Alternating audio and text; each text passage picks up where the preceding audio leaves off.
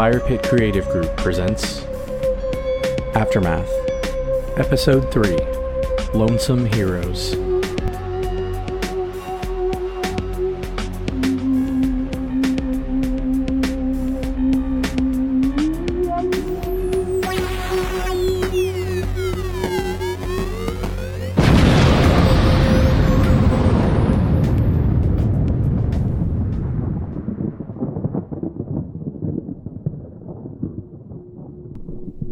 Between 2057 and 2069, the people of Earth faced many trials: scarcity of resources, plagues, poverty, famine, and despair.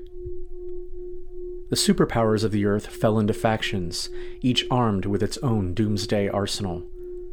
Diplomacy failed, and civilization came to an end, not with a whimper, but with a bang. General Benjamin Castro, the Israeli government's special envoy to the United Nations, was relocated from the UN headquarters in New York City to an underground base. During transport, General Castro was knocked unconscious and preserved in cryostasis. The general awoke 43 years later in a subterranean society built by survivors of the United Nations.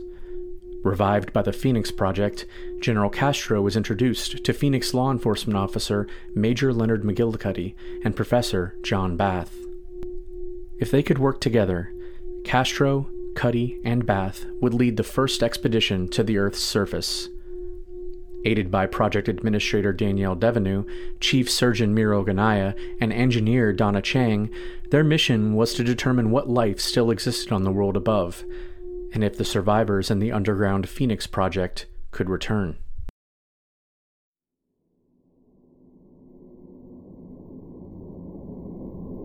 Danielle Devenu braced herself between two antiquated computer consoles, one piled on top of the other. "Chang," Devenu said, as she gazed at a blurry monitor overhead. "Try it one more time." Donna Chang, the Phoenix Project's most talented physicist and engineer, was hunched over, buried in a sea of winding wires, steel, and polymer machinery. "We have full bandwidth," Chang replied. "The green-tooth uplink is unbroken." Devenu looked over her shoulder at Miro Ganaya, the Surgeon General and Chief Administrator of the Phoenix Project's hospital. The physician was monitoring the cocoon-like assembly of chemical-filled machines, tubes, and cables before her. "Dr. Ganaya?" Devenu prompted. The doctor checked the vital readouts before her. "Neurotransmitter is strong," Ganaya said. "General Castro is connected. No resistance." "Good. And what about his lower extremities?" Devenu asked. She had hoped, like the others, that the damage to the elderly general's legs could be reversed. "I'm sorry," Ganaya replied. She took the general's condition personal. It was her fault, her failure. "There's no change," she said, then quickly added, "but the general's paralysis won't affect anything while he's connected. As long as the uplink is established and strong, he's fully functional." Devenu turned to face Chang, who was crawling out of the hollow of machines and makeshift devices. "I concur," Chang said. "In fact, if we are able to amplify the signal and filter through any distortion, the entire team will be faster, stronger, and resistant to the elements." Devenu whipped her silky blonde hair over her shoulder. "We don't have to tell them that, do we?" she thought out loud. Ganaya looked down at the long machine the team was referring to as a coffin, the device in which General Castro lay. If Ganaya and Chang were successful, Castro and his team would lay in the coffins and transmit their consciousness and motor control into robot bodies on the surface of the Earth. They could explore the ravaged planet without the limitations of human biology. "They'll figure it out soon enough," Ganaya told Devenu. Danielle paced. Well, given their psychiatric profiles, the last thing we want is Major McGillicuddy and Dr. Bath going rogue." A week earlier, at the instruction of the Shadow Council, Devenu gathered Dr. Ganaya and Chang together in the laboratory. After removing General Castro from cryostasis, they summoned Law Enforcement Major Leonard McGillicuddy and the Academy's most accomplished professor, Dr. John Bath. To the best of her ability, Devenu laid out the mission for which they were chosen. Unfortunately, the assignment already had its traps and snares. Castro was disabled. Bath, sarcastic, reluctant, and suspicious. Only the law enforcement officer, Cuddy, seemed enthusiastic about the mission, but he too had his reservations, primarily about working with Dr. Bath. Over the past week, Devenu used her well-honed diplomatic skills to encourage the others. She persuaded Bath it was worth the risk to be the first to explore the surface, and she reinforced Cuddy's enthusiasm while limiting his proximity to Dr. Bath. Devenu was glad that General Castro was the team leader. He was a stabilizing force. His acceptance of the situation, including the loss of his legs, came quickly. It was obvious he was a talented leader. When Castro, Cuddy, and Bath were together for briefings or physical training, the general took charge. Cuddy and Bath accepted, even welcomed, the general's authority. "All right, I've got to report back to the Shadow Council," Devenu said. "Go ahead and bring General Castro back, and prep the coffins for 3.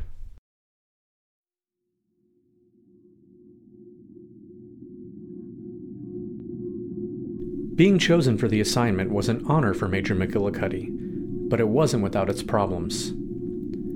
To avoid alerting other citizens in the Phoenix Project of what was going on in the lab, everything about the proposed mission had to be kept strictly confidential. That meant business as usual. So, Cuddy divided his time between long patrols and training in the lab. When he wasn't struggling to master the technology he would be using to explore the surface, he patrolled the Phoenix Project. Like every other Phoenix law enforcement officer, Cuddy responded to ordnance violations and allegations of violence. He spent time at headquarters writing reports, or acting as dispatcher to his comrades who patrolled the lower living quarters. At the end of his last shift, Cuddy was heading to the lab when his senior officer, Colonel Dana Marsh, caught up with him.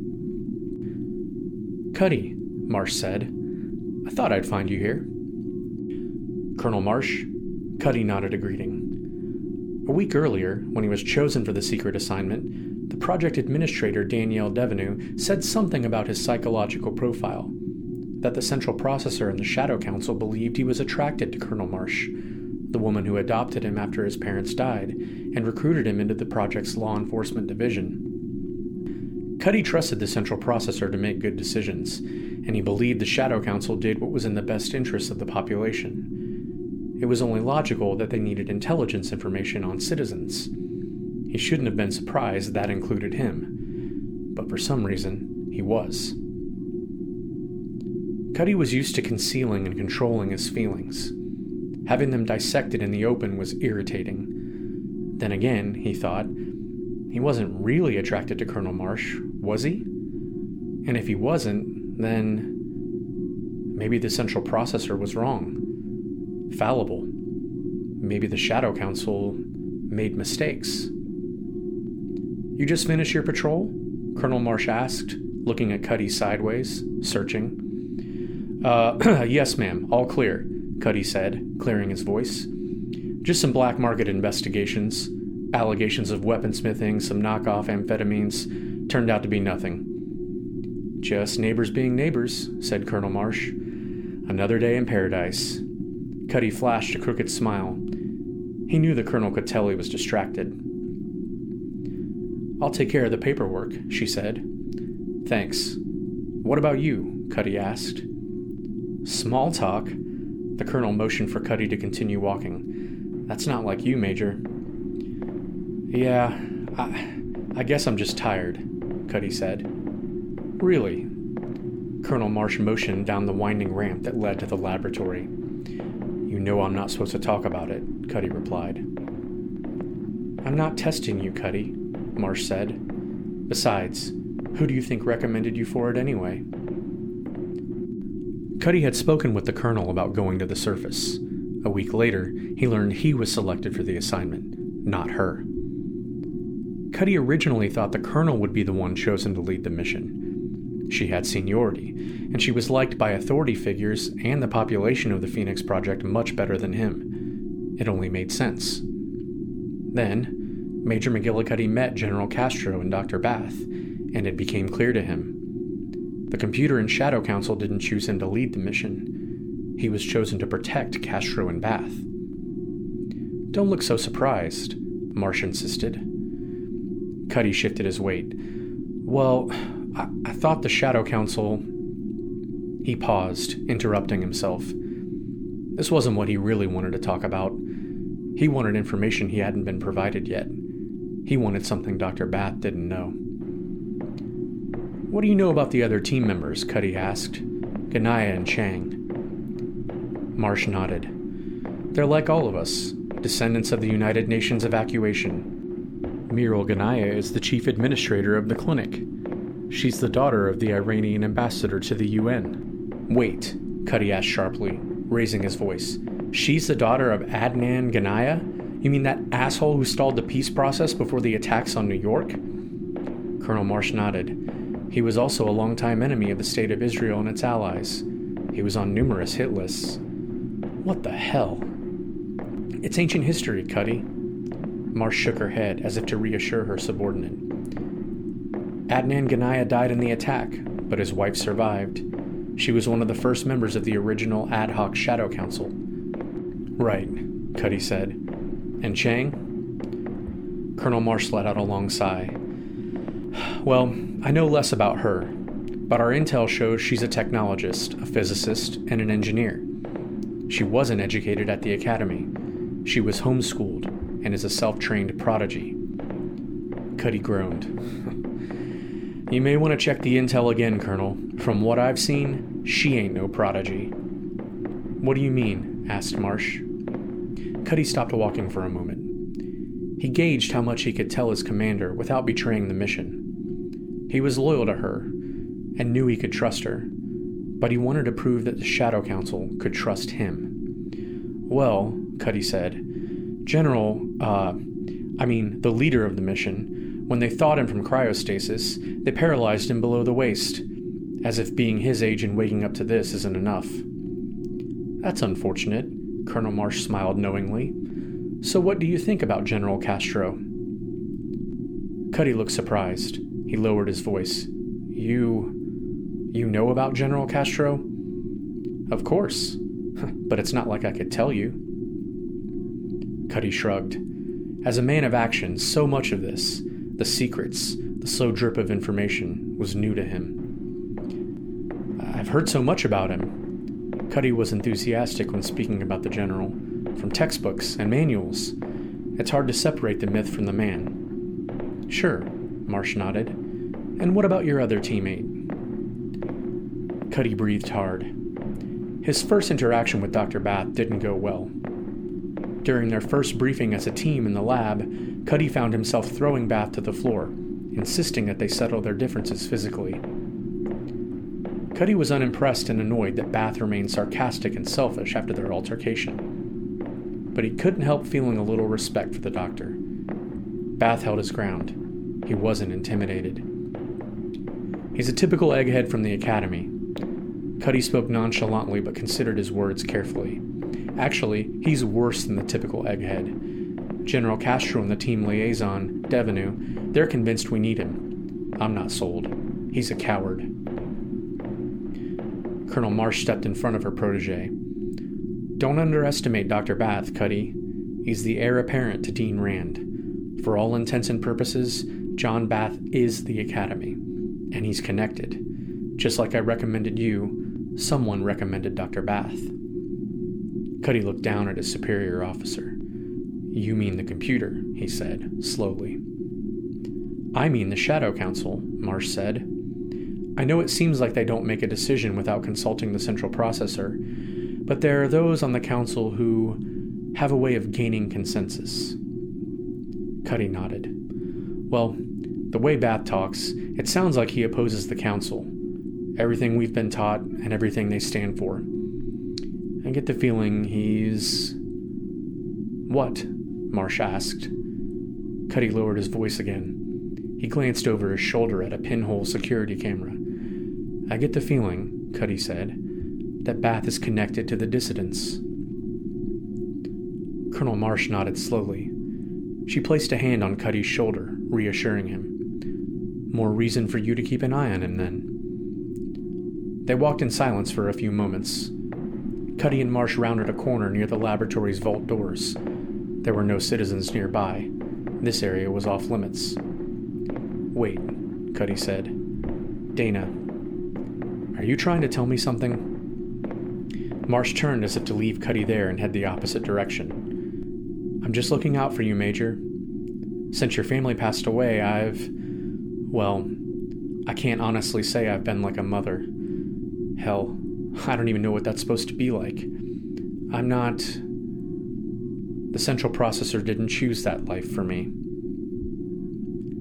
I guess the older I get, or the closer I get to putting down my badge, I don't want to believe that this is all there ever was, you know?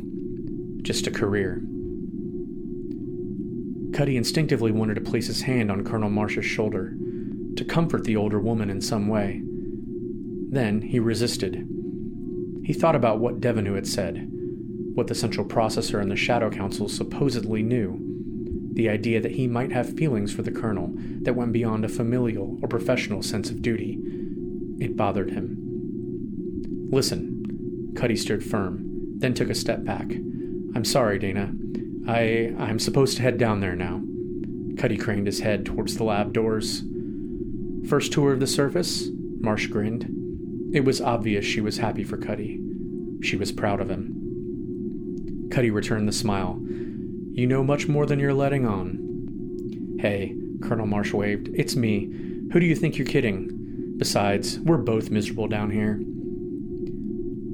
Someday I'm going to recommend a replacement to the computer in the council.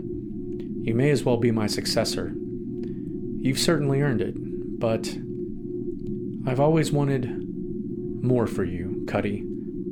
More than this. Cuddy nodded, then turned to head for the laboratory. Colonel? Cuddy turned back to watch Colonel Marsh walking up the ramp. If you did know who was behind this whole plan, who was on the council, would you tell me? No. Marsh shook her head, her thick, dark eyebrows angled down. Of course not.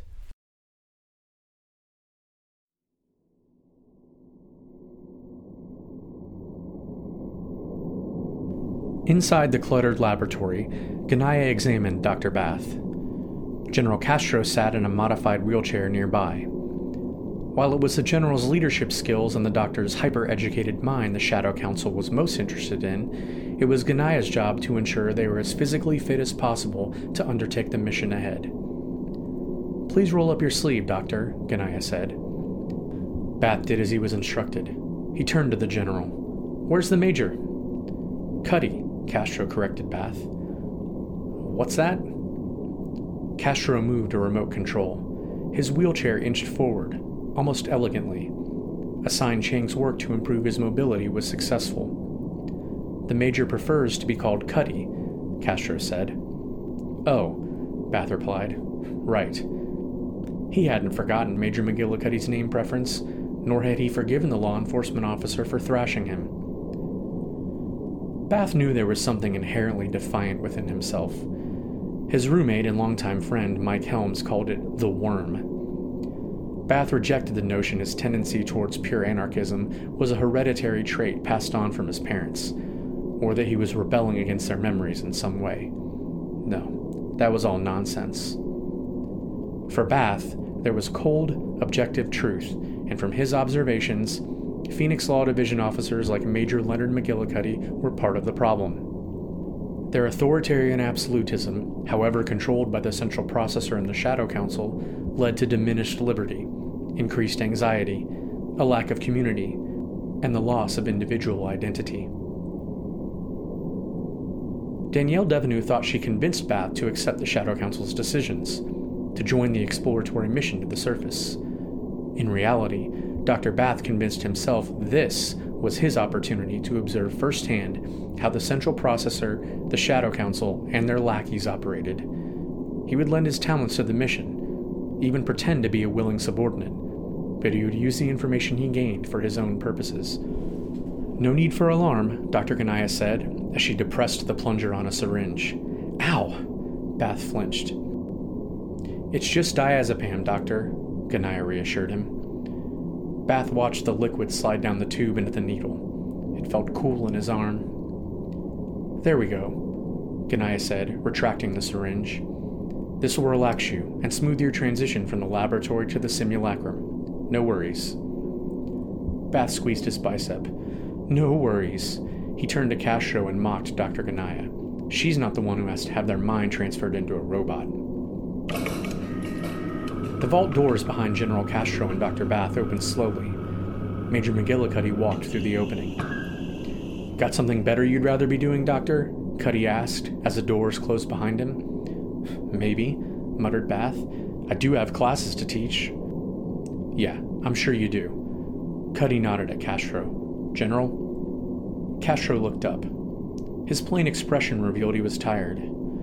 The wheelchair, of course, improved his mobility, but there was little that could refresh or rehabilitate General Castro's stature as a premier soldier for his country. It was an honor to lead such an important mission, but memory haunted the general. The failure of the peace process, breakdowns in diplomacy, his own desperate and brutal actions. Would leading one last mission wipe away the sins of the past? Of his past? "Are we all set?" Castro asked Cuddy and Bath. The major nodded. "I am," Cuddy replied. "General, you realize, even if everything goes according to plan, we're facing great difficulty." "Dr. Ganaya and Miss Chang have fully informed me," said Castro. Bath slid off the metal examination table. "What's he talking about? What difficulty?" "Funny you should ask, Doctor," said Castro. "That's exactly where you come in. These machines Chang calls coffins transmit our consciousness to the robots on the surface. We expect to emerge in a shelter under Liberty Island. There, we will apply a biomechanical pseudoskin, giving us the appearance of ordinary human beings." Bath and Cuddy looked at each other. In the past week they had been briefed and trained. Each remained silent out of respect for their leader, whose memory came and went as a result of being thawed too early. Castro continued. "We will locate or build transport to Manhattan Island. Cuddy will take point, and I'll pull up the rear. That leaves you in the middle for observation." The vault door opened behind them. Danielle Devenu sauntered in. She wore a shiny white jumpsuit with concentric circles on its front and broken stripes down the arms and legs. "Dr. Bath, Major McGillicuddy," Devenu spoke, excited. "Miss Devenu?" Cuddy tilted his head slightly. Bath remained unmoved. The project administrator was undeniably beautiful, and Bath couldn't help but be attracted to her. Still, he resented her fashion sense, her striking, well-groomed hair and polished nails. She exuded a sense of elitism Bath found to be in dramatically poor taste. "Please," she said to the group, "call me Danielle." Devenu turned to Donna Chang. The engineer carefully prepared the machinery. "Chang?" "I'm fine-tuning," the engineer replied, "but we will be ready shortly." "Good," said Devenu. "I assume the good general was bringing you up to speed before I interrupted. General, please continue." Castro cleared his throat. Yes, as I was saying, our first venture will be a general recon. Bath, you're not familiar with military protocols. Your responsibility is recording everything we see and hear. In the unlikely event that we spot or encounter any survivors, you communicate only after Cuddy and I have cleared and swept the area. If there are survivors, Bath said, it's likely they've taken to scavenging, living as far away from the fallout and destruction as possible. Probably, Ganaya agreed. Your maiden voyage will be 12 hours. Any longer, and we'll have trouble balancing the Greentooth stream for all three of you. We'll have to bring you back one at a time. Good, said Devenu. We're ready then? We are, Chang replied. Wait a minute, Bath interjected. What are we supposed to do for equipment, supplies? Cuddy will take care of that, Doctor. Castro moved the controls on his wheelchair. He cut a line between Bath and Cuddy, approaching Chang and the row of biomechanical coffins. Don't worry. The general's tone changed slightly. He was more reassuring now. We'll be with you every step. Cuddy nodded. After we recon on Liberty Island, securing weapons and ammo for our safety is a priority. Dr. Bath, you're in that coffin over there. Move. Yeah, Bath said. He walked hesitantly to the long machine designated for him. Ganaya modulated some controls nearby. I know it's uncomfortable, she said, but the transition will be easier if you let yourself relax. There may be a little disorientation at first. Chang? Preparations complete, Chang replied. Devenu crossed her arms. Good luck, gentlemen. She forced a smile, the last thing any of the three men saw before machines whirred overhead and the tops of the coffins were fixed over them. Uploading, said Chang. We have transference. Transition.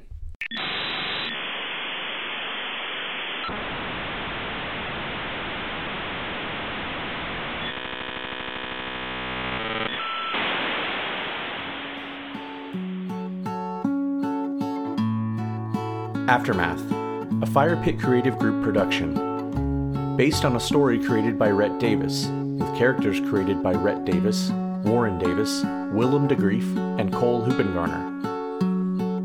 Original script by Warren Davis, with Cole Hoopengarner. Narrated and produced by Cole Hoopengarner, with music by Warren Davis. Links to the sound effects used for Aftermath can be found in the description section of each episode. Aftermath and its story and characters are copyright 2019 by Fire Pit Creative Group.